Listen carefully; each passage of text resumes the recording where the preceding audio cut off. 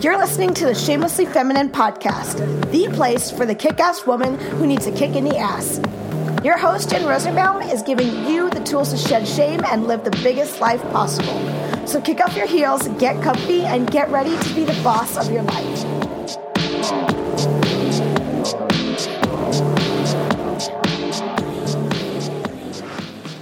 I'm so inspired by today's guest, Samantha Rogers. She is the boss babe behind Eat Clean Cooking Dirty, or Eating Clean Cooking Dirty. I met her last year and she made dinner for us at an event that I went to, and it was just super yummy. And she really is the first one that convinced me that eating clean can taste good and be fairly easy. And she makes it easy with her plans and her ideas for meal prep, because it's not like the hardest part of what we do.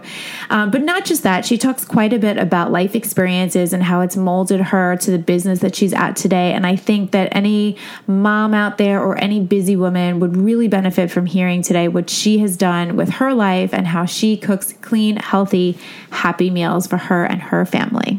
Hi, Samantha. I am so happy to see you. First of all, you look gorgeous. Your glasses are amazing. No, everybody can't see you, but I can, and you're rocking it. And I'm happy to see your face. How are you? I am awesome. How are you doing? I'm doing well. So, okay, before we start getting into all the good stuff, tell us who you are and why you're so fabulous. Oh my gosh, there's so many reasons. I love you. My name is Samantha Rogers. I am a total foodie. I have gone through a long journey of healing myself through food and have turned that into not one, but two different businesses that kind of feed off of each other. And yeah, I love clothes outside of food. Yeah, you have amazing style, by the way. Thank you. Amazing style. So wait, tell us what those two businesses are before we get into your awesomeness. Okay. So the one that has the fun name is Eating Clean Cooking Dirty.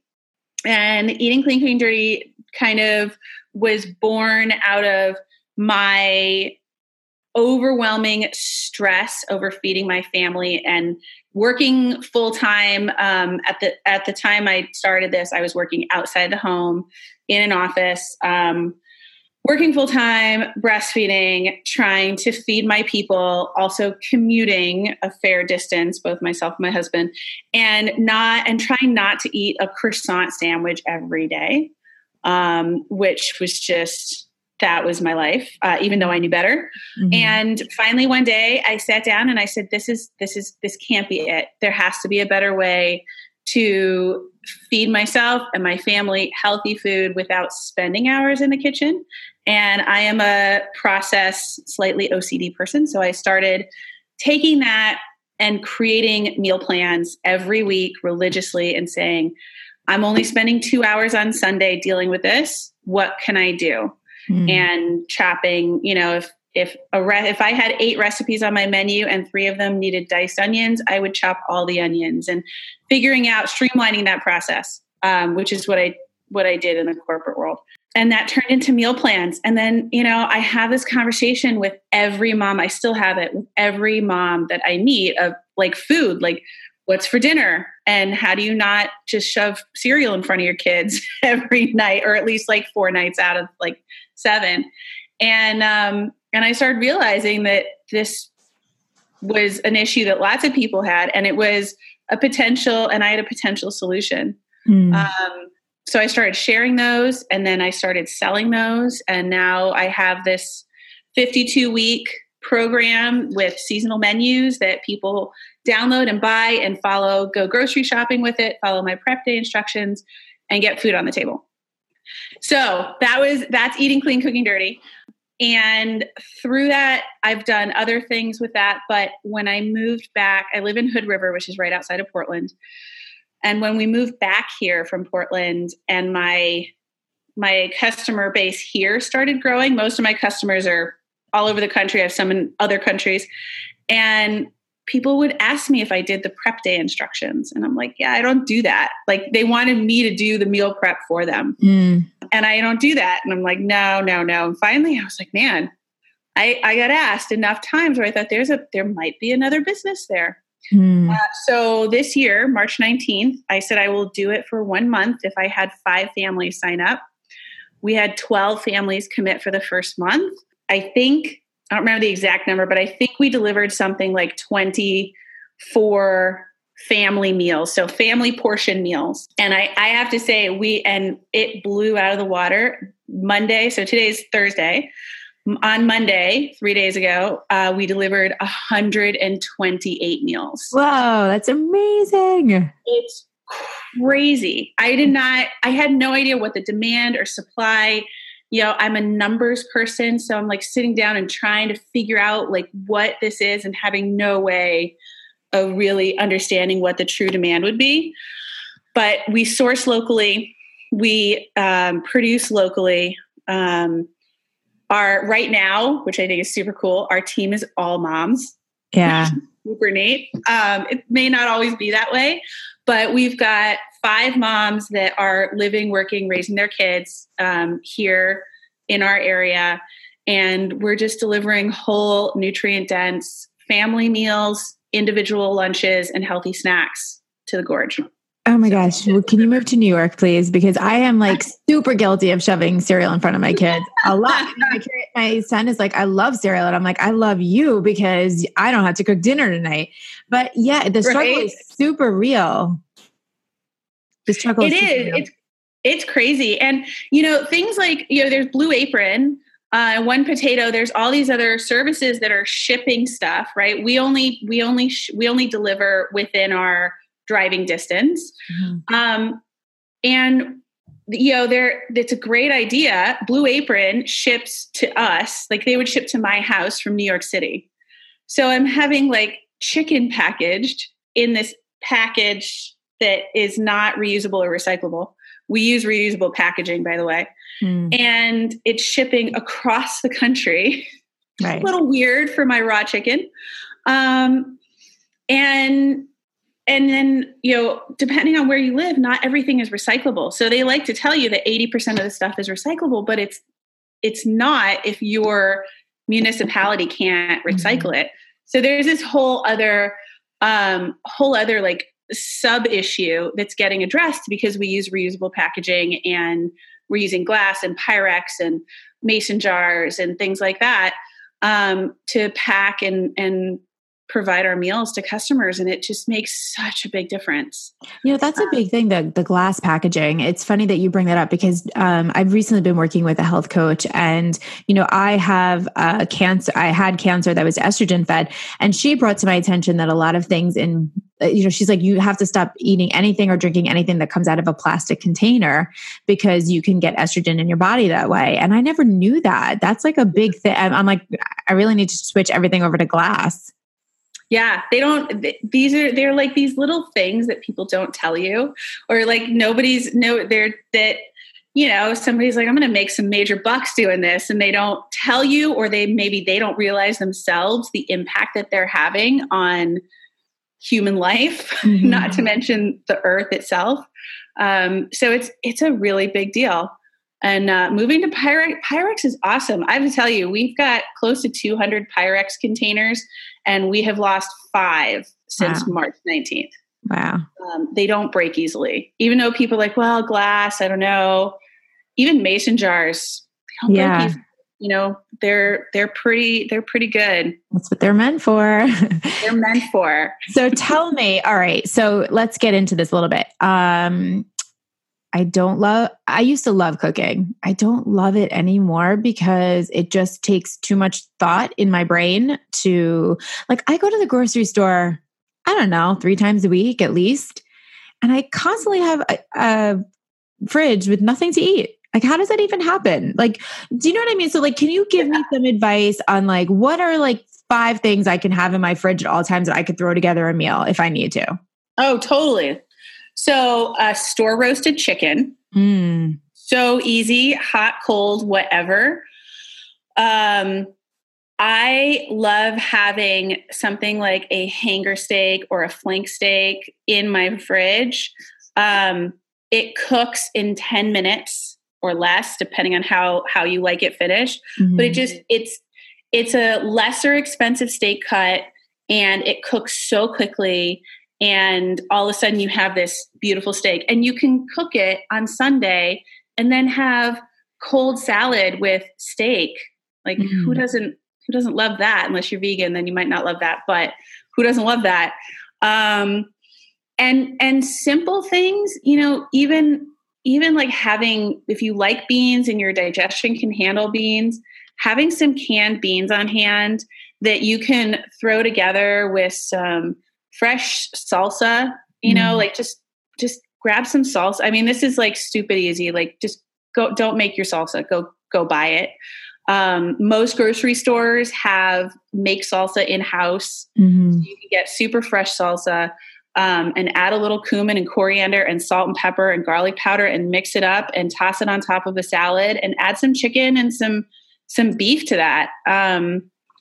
It can be really simple and still be good and delicious and good for you. So, I saw you were wearing a scarf before we started. I'm assuming it's getting a little cooler in Portland area as it's getting cooler in New York. And I'm half excited, half depressed about it. I'm really sad, but I can't wait to break out my boots. But anyway, the point is that as the winter months are coming, we all kind of turn to comfort food, right? So what are some comfort food items that maybe we like that you can make a healthier version of? Ooh, stuffed potatoes. I love, especially with having kids or having a family where you've got people who have different taste buds, having like a build your own stuffed potato bar. Because then like my kid who is a separatist will have like the potato and the meat on one side and they're not touching. I don't know how I gave birth to a separatist. I pile everything on top of each other. Yeah. You can break out all the different things. And if you have somebody that doesn't eat dairy in your household, your dairy's on the side anyway. So it's okay. You can really make, if you have an Instant Pot or a crock pot, you can shred up some beef or some pork or some chicken, just one of those meats with a can of, I'm going to go back to my salsa, with a can of salsa or adobo sauce, chili peppers and adobo sauce. And just turn it on and cook it. It's just so easy. You can bake potatoes ahead of time, wrap them all in foil, bake them off on Sunday. You can bake a dozen of them if your family's big enough or more, and just have them. And then you're just reheating them in the oven. They're going to taste twice as good. Twice baked potatoes are super yummy. Something like that is great. I love hearty soups. We've got leek and potato soup with bacon on our menu this week. You use turkey bacon if you don't do bacon, or no bacon if you don't do any meat. But it's so good, and it's freezer friendly. You can make a big batch if you're good about defrosting food. Right. I'm not good about defrosting food. I forget. It's like you dig in there and you're like, what even is this that I have in my freezer from 4 years ago? Frozen chicken livers from like a year and a half ago. Not like recently. In theory, it's such a good idea to cook devil and but it's you just forget that it's in there. Yeah, some people are really good at it. They've got that thing down, but I'm not good at it. But if you are, those are all great things. Like any type of soup or stew. Beef stew is awesome.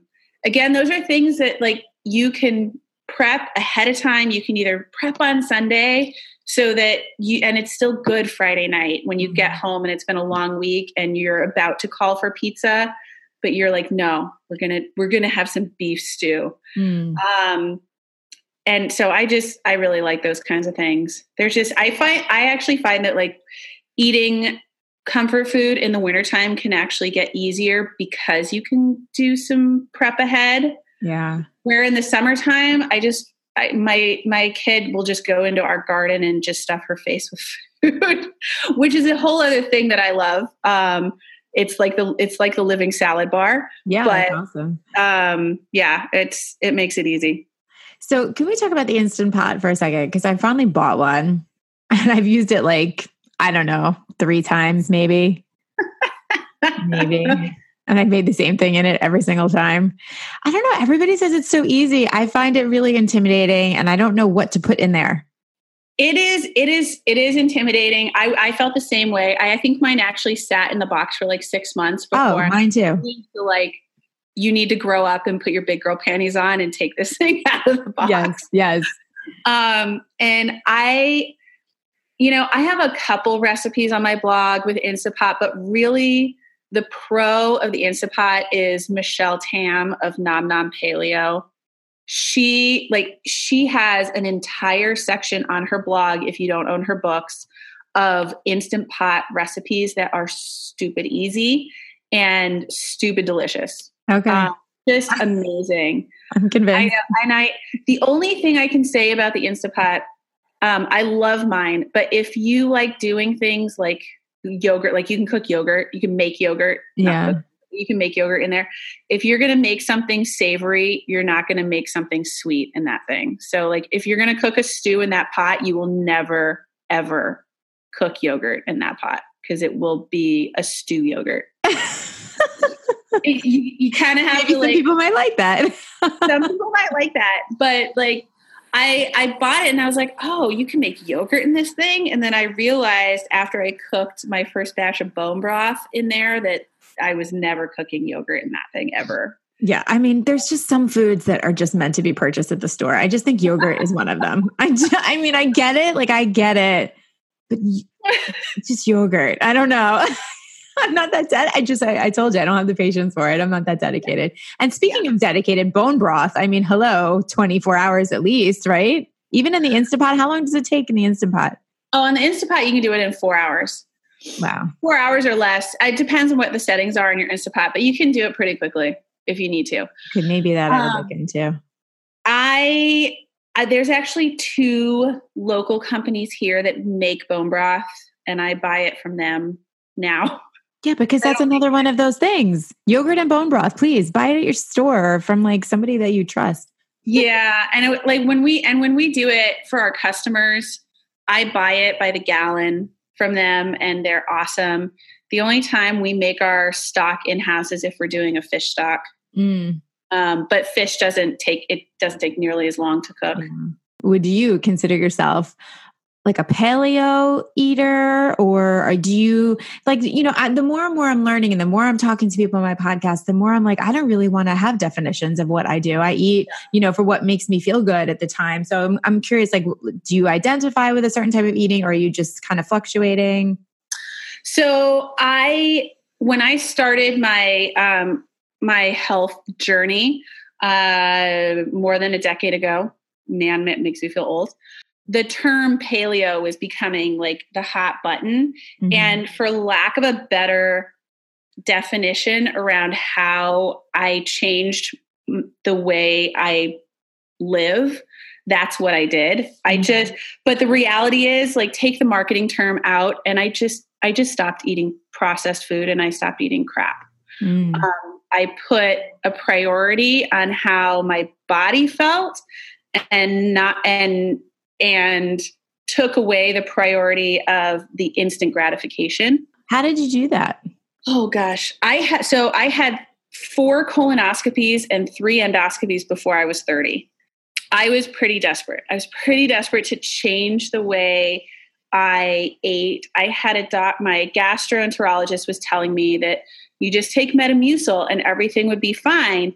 And, we've become this culture and this society where we put a lot of stock into Western medical professionals, mm-hmm. which I could go on about in a whole lot of other ways.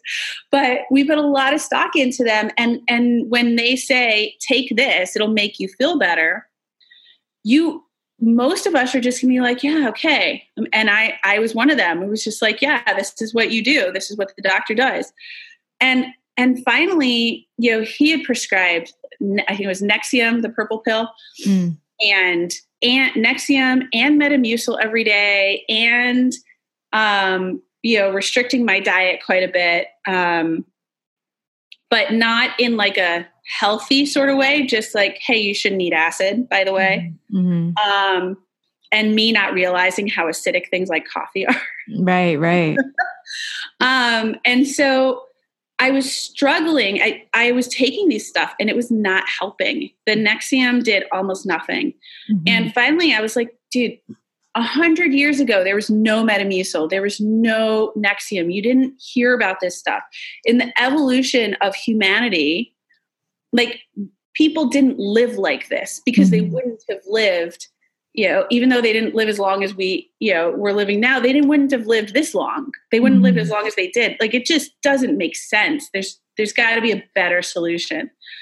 And when I just sat back and looked at it, I was like, man, I'm just going to stop eating the things that I can't find in nature. And the reality is, wheat is a grass. You're not meant to eat it. Mm-hmm. The process that we have to go through in order for us to be able to consume it is ridiculous. Mm-hmm. Things like Cheetos, as much as they're good, and I love licking my fingers after I eat a bag of them, I can still remember, I still dream about it because I still have that addiction, point in my brain of shoving myself with Cheetos and Doritos. The reality is that all of the ingredients in there, not only can you not pronounce, but they're manufactured, so processed that you're not meant to consume them. Mm-hmm. And so for me, and what really helps me in general when I need to make a change or make some sort of adjustment, is recognizing and educating myself, and just sitting back and saying, if you were to put any one of those ingredients in your body by itself that comes out of Doritos or Cheetos or whatever, you're gonna get yourself sick, or you're gonna puke it back up. Mm-hmm. It's not gonna happen. Yeah. And I had to put my foot down. And so for a long time, I didn't eat. I cut out acid, and then I realized that one of the things that your body does when you cut out acid is that it's like, oh, I don't have any acid to produce my food, so I'm going to overproduce acid. So then you get these bouts of acid reflux, and then all of a sudden you're dealing with acid again. Whereas if you consume acid, you cut back water while you're eating, not while you're not eating, but at your mealtime, you don't drink water. It allows your body to produce the acid that it needs to digest the food and not come back up. And then you go about your day and you don't feel like crap. I like it. I like this. So let's go there a little bit with health journeys, because I know you also have a health journey that I'd love to touch on if you're comfortable with. And we spoke about when we first met just about a year ago, and something that we both share, and that we've experienced miscarriage. So can we talk about that a little bit? I know it's a little bit of a jump, but it's kind of not, because it's all connected, and how, when you go through hard times, we tend to want to, like you say, eat the junk and all of that. And, how you stayed true to your body through all of that journey as well. Yeah, absolutely. So I had a IUD gone wrong. And once you have an IUD, and once you have one that goes wrong, and once you are over 35, you become high risk for ectopic pregnancies. And I became pregnant last year. We tried for, I don't know, it didn't take us very long in the grand scheme of things, maybe 6-8 months, something like that. So in that way, we were very lucky. But the moment I got pregnant, the doctor said, you're high risk for ectopic pregnancy. We need to verify where the pregnancy is, whether it's in your uterus or in one of your tubes. So if anybody doesn't know, an ectopic pregnancy is a tubal pregnancy. It's 100% non-viable, and it is absolutely life-threatening to the mom. And I started going through all of the tests. So it's a series of blood tests and ultrasounds. And I had to go through the moment I had a positive pregnancy. And I'm going to preface this real quick. 2.5 months prior to this happening, I had an appendectomy. And in order to remove my appendix in that surgery, I had 3 incisions. I had one in my belly button, one above my pelvic bone, and one on the left-hand side. And the one on the left-hand side went all the way across to my right to grab my appendix. So I went through the testing. I had my HCG, my hormone levels were not doubling properly. And they could not find evidence of a pregnancy anywhere. Ectopic, uterine, nothing. On a Friday, my doctor, with many, many years of experience, who was trying to be conservative, said, let's take the weekend, come back on Monday, repeat the tests, and we will make a judgment call at that point. If you have an ectopic pregnancy and they find it before you start bleeding internally, there is a radiated chemotherapy drug called methotrexate that they can give you via injection that will stop the growth of cells. And it only works if you're pregnant. It only works if you have an ectopic pregnancy or if you are earlier than 4 weeks pregnant. So Mm-hmm. it actually used to be used as an abortion drug. Mm-hmm. It gets a little controversial for some people depending on personal beliefs, but it's a shot. It is chemo, but it's in like the grand scheme of getting chemo, it's just a shot. Mm-hmm. Right. It makes you feel like crap. So my doctor's idea was that if she couldn't find anything on Monday, that I would probably have to have a shot of methotrexate. On Monday, I came in, had the tests, came in. My doctor was not in the office. I saw the youngest doctor in the practice with the biggest ego, who came in, read my chart for 5 minutes, didn't really look at me, and said, I don't see any evidence of a uterine pregnancy. I'm a little worried about it. I think you might need to be observed overnight in the hospital, which isn't too bad. Of all the scenarios, that's not a bad one to happen. Mm-hmm. And I said, okay. She noticed that I was in pain on my right side, and the pain was from what my doctor told me was from a cyst on my right ovary, which I knew about. And she looks at that and she says, well, I think actually that you might be bleeding internally. And I said, well, my doctor said that this was a cyst. And she ignored me. She literally did not reply to me in the office. And she said, well, let's get you over to the hospital. Let's get you checked in. We came over there. I got checked in. By this time, my parents showed up. My husband was still, and my daughter were still an hour away, getting ready to come over. She came in. They could still not get a hold of my regular doctor. We have to give doctors a little leeway because they're not on call 24/7, and they can't be. They have lives too. So, but they couldn't get a hold of her. She came in. She said, I can't get a hold of the other doctor. I'm a little concerned about this. I think that you are bleeding internally. I think we need to have surgery. So she got my husband on the phone. She explained her reasonings, went through it all. And my husband said he said, what if you're wrong? And again, silence, literally crickets. This woman could not possibly see how she could be wrong. She thought she was coming in to save the day and save my life. And there was no hint of her possibly being wrong. And she said, well, I don't think I'm wrong. This is what it is. You've got pain, blah, blah, blah. And it's scary because if you have an ectopic pregnancy and you're bleeding internally, it's like you get your butt in the OR or you're going to die. Right. Right. Right. And it's like, it's real. There's no yes. So this doctor's telling me that. And so what do? You go in the OR. And I came out, went in expecting to lose my right tube. I came out with a pad between my legs, not expecting that I would have a partial DNC done without my knowledge or consent or a plan B. We're going to do a partial DNC. There was none of that. The doctor disappeared, probably because she was wrong. She was wrong. And my husband probably would have gone off on her. The nurses had no idea what happened. They didn't have a good enough record of what and why, and they couldn't get a hold of that doctor. And I woke up hysterical. And my husband had no idea what to do other than try and hold me. And, finally the nurse came in, she finally got a hold of the doctor on the phone. I'm on drugs. I'm coming out of anesthesia, and she's telling me on the phone what she did and that they couldn't find anything in my right ovary or in my tube. They did see my cyst though.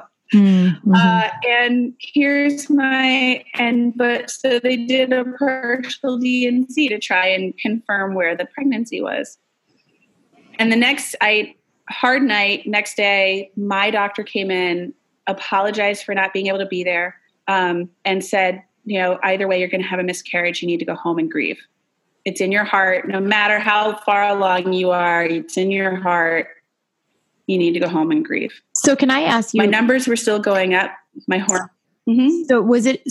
Was it a viable pregnancy? It was probably not a viable pregnancy. Okay. I'm never going to know. Right. Not that it makes it any better. I'm never going to know for sure.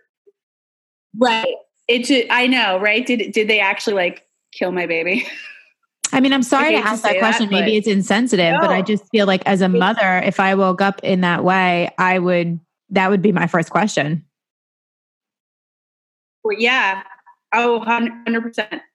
I lots of therapy going through this and asking that question over and over again, because my hormone levels were not doubling the way that they statistically should, but they were also higher than what they would statistically be if it was an ectopic pregnancy. See, so I'm gonna spend the rest of my life asking myself that question. And the reality is I just don't know. But she said, you're gonna miscarry, and my numbers were still going up the next week, so I had to have a round of methotrexate because they had to CYA, and my numbers were still going up the next week. So I had to have another round of methotrexate.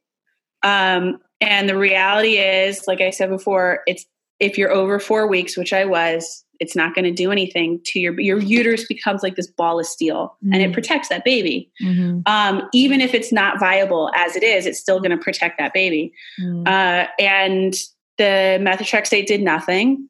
I miscarried for 7 weeks and have 4 scars on my abdomen. That was so. I wanted you to share the story because I think that where I come from is a place we don't talk about the things that happen to us because there's a lot of shame and a lot of guilt and all the different emotions that I'm sure you've gone through. I mean, like you say, you've had a lot of therapy around it, and it makes it really difficult. So I just want to acknowledge you for sharing that story and that I appreciate it. But I also sort of want to bring it back to the food because we go through hard times in our lives, and it's so easy to say, when I found out I had cancer, I was like, screw green juice, I want cookies, and it was like the time of my life that I probably shouldn't have been eating the cookies. But, your body and your mind goes to certain places of hurt and anger. And, how did you manage through all of that when you were going through this? Sometimes I ate the cookies. I'll be super honest about that. Yeah, that's good. But, we like honesty. You gotta sometimes you're gonna sit down with a big chocolate cake by yourself and a fork and eat it. And I think one of the processes of acknowledging food and respecting your body with food is also respecting if and when you are going to choose something that is not ideal for the long term, and accept it. Don't feel guilty about it. Just do it and just move on. There's definitely I feel a healthier mentality if you are able to do that, as opposed to using those types of foods as treats. Like, oh, I burned 300 calories in the gym today, I can go have this glass of wine. Like, just don't treat yourself with that. Or I have cancer, or I'm miscarrying, or whatever that is. I'm going to go eat the cake as a not a substitute or a prize almost of like, I get to do this because this is happening to me. Mm-hmm. Sometimes you're just going to do it, and let's just do it. The rest of the time, it's definitely a mind game that you play with yourself of, I'm going through this. It sucks, but if I want to come out better on the other side, I need to treat my body the way it deserves and the way it needs to be respected in order to continue running with my kids when this is over, or running for myself. Forget the kids for a second, whatever that is. I don't mean that running's for everybody, but going back, I did, just personally as like nutrition wise, I did a ton of gelatin and collagen, and those are like lots of fruits and vegetables, lots of red meat. Going through surgeries can really affect your iron levels. Getting some red meat into your diet, getting those egg yolks into your diet can really make a huge impact in how you're feeling. And, it might make you feel better immediately, but the reality is what it's going to do if you do it consistently is going to help you come out better on the other side. I did a ton of smoothies, just jam-packed with avocado and collagen and gelatin and all sorts of good fruits and vegetables, and just shoved it right in there. Yeah, you have great skin, by the way. Thank you. Thank you. I feel like I have to thank my mother for that. Okay. Not the collagen and the gelatin. Maybe it's the collagen, but if you ever see my mother, she just turned 74 and she looks, I hope that I continue down that path of looking like that. I think you're already on the path. You do look awesome. So there's some good news to be shared.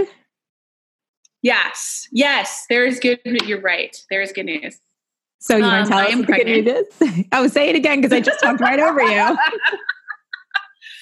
I am pregnant. I'll say really quick, I did have another miscarriage in March. It was not dramatic. It's traumatic, but it was not dramatic as the first one. But I am now 21 weeks. We're having a boy. Yeah. I am older. So we had all the old lady genetic testing. So we've got a boy coming in February. Amazing. Which is awesome. I'm excited about the baby. I am having a lot of anger and frustration and emotions around the pain that I'm experiencing because of my abdominal surgeries and the baby growing. It is something that they don't tell you about. They don't talk about. They don't even consider doing different surgical procedures to avoid adding scarring to your abdominal area. So that's been really rough. I'm not looking forward to giving birth. Does anybody? You're right. Does anybody? So I'll bet I'll share my feelings, because I kind of, when I say this to people, most people feel the opposite. I am deathly afraid of medical intervention. Right. During my delivery. I had a natural, unmedicated childbirth with my daughter. I didn't have an IV in. I had no monitoring. It was hard, as all deliveries are hard, no matter what type of it is. But, I took Advil for the pain afterwards, and I was fine. I have had more medical intervention in the last year and 4 months than I have in the last decade. And so I am deathly scared of having to have a C-section, or the C-section actually really, really scares the hell out of me. But they're not giving you any reason why you might have to have that at this point. They're not. No, they're not. And a lot of this is mental. A lot of this is like mental in my head, not from other medical professionals. But because I'm having so much pain, the the scar on my left side, they opened up twice, and both times they went all the way across to my right side. So I have 2 strips. And if you ever want to see something super interesting, you haven't looked at this and you don't mind blood and gore, Google abdominal scar tissue and see, because normally your guts and your internal organs kind of move around and flow, and they're all loosey-goosey. As soon as you have an abdominal surgery, whether it's a C-section or any other kind, that scar tissue attaches. It's like spider webs that attaches from one organ to another to your abdominal wall. And all of a sudden, everything is fixed. So if you can imagine like this fixed thing, and you've got this baby that's trying to like push its way. I'm sorry, I'm using hand motions and nobody else. No, it's okay. I think you're describing it perfectly. Yeah. You've got this thing that's like trying to push through this fixed entity now. Like it hurts. Yeah. It feels like early labor pains in some instances. It is stabbing. It hurts. And I'm going to get way bigger than I am now. Right. Yeah. I mean, hopefully, because it happens gradually-ish, maybe, but it's just, God, we go through so much as women, don't we? We just go through so much. I think about like the trauma that I've been through in the name of my family. And it's only begun because he's not even out yet. Right. And then I got to breastfeed. Oh God. Oh my gosh. I get it. Like you don't have to breastfeed, but really my daughter likes to tell me on a regular basis, Mommy, your boobies look down and mine look up. And that's when I remind my daughter, you have my genetics. So you just wait your turn. So funny. Well, I wish you a lot of luck with your pregnancy. And I hope that, the pain is not, it'll subside for you, because you don't deserve, nobody does, but you don't deserve that. It should be all happiness. And, I can tell you, as somebody who also went through miscarriage and ectopic pregnancy, that when you do eventually have the baby that you're meant to have, you go, okay, I understand it all, in a way I understand it all. And it brought me to this place. But, it's hard. It's still hard for me. It's been many, many years, 10 years, maybe. And it's still emotional during certain times. And, even when you were telling your story, it brings it back for me a little bit. And, I just, again, appreciate you sharing, because I know that somebody listening right now is going through something similar, or went through something similar, or will go through something similar, and know that they're not alone. Yeah. I think, one of the powers of your voice and this podcast and other women is that are willing to speak, is that voice that says things, that makes it vocal, that makes it heard for other women, because we don't talk about this stuff enough. And I have tried to make a conscious effort when I meet people on the street, when I run into people that I see and they're like, "Oh, how are you doing?" I try and be really honest. And sometimes it takes people back. And I try not to say it in like a Debbie Downer kind of way. Sometimes I feel awesome. Today I feel great. And sometimes I don't. And I think, people make the assumption that like pregnancy, like you're always happy for everybody else's pregnancy. Right. Like you're like, "Oh my God, you're pregnant." And this has really made me take a step back and go, you know what?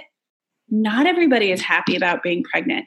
Has nothing to do with the baby itself, but not everybody's happy to being pregnant. And it's okay to try and gently make space for somebody's joy or pain, and let them decide what they're going to use with that, what they're going to do with that space. And not to judge a woman if she says, I don't love being pregnant, or this really isn't for me, because, we do it. I mean, listen, we did it. I did it once and I really wanted to have another baby. I did it again. But if you told, I remember with my son, I was induced and I had to check myself into the hospital and I'm like, who does this? Who brings himself to the hospital for this amount of pain? I'm not in the mood for this today. I think that, people that are like, I loved pregnancy and giving, I'm like that I think that that's the rarity. I think it's great. But I don't think that that's, we need to normalize more of what women actually are feeling. And I think that that's part of what we're doing today. So I really appreciate you being here today. I would really love for you to tell everybody where they can find you. Yes. You can find me. I would say my most common place is Instagram at Eat Clean Cook Dirty. From there, you can find our Local Roots meal delivery service if you happen to be in our area. And if you go to eatingcleancookingdirty.com, you can find me. I will be super honest. Since I've been pregnant, I've been almost MIA in the social media communication world because this has been really hard for me to talk about and communicate about. And I've been trying to process how I'm going to do that. So, if you only hear from me like once every 2 weeks, that's why I'm trying to figure out how to say all this stuff. Although this podcast is going to come out at some point. So there you go. You can share this podcast. And, we ladies out there that, have trouble coming up with what you're going to cook for your kids like I do, let's support Samantha and her efforts and her business. And I think you're amazing. And I wish you all the luck in the world. And thank you for being here today. Thank you so much. This was awesome.